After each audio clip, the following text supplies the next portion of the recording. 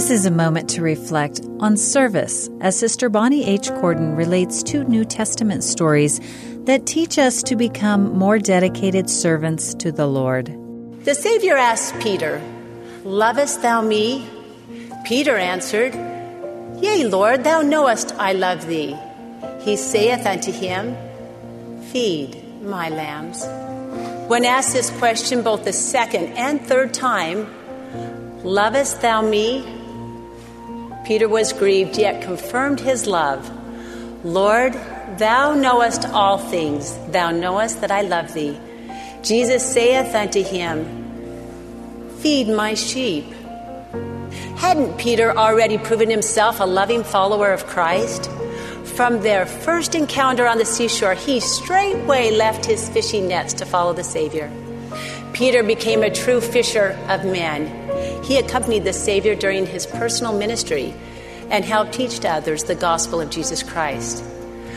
But now, the resurrected Lord knew he would no longer be by Peter's side, showing him how and when he should serve. In the Savior's absence, Peter would need to seek guidance from the Spirit, receive revelation on his own, and then have the courage and faith to act. Focused on his sheep, the Savior desired Peter to do what he would do if he was there. He asked Peter to become a shepherd. In Matthew we read, "Come ye blessed of my Father, inherit the kingdom prepared for you. For I was a-hungered, and you gave me meat. I was thirsty, and you gave me drink. I was a stranger, and you took me in. Then shall the righteous answer him, saying, Lord, when saw we thee a-hungered and fed thee, or thirsty and gave thee drink? When saw we thee a stranger and took thee in?" Brothers and sisters, the key word is saw.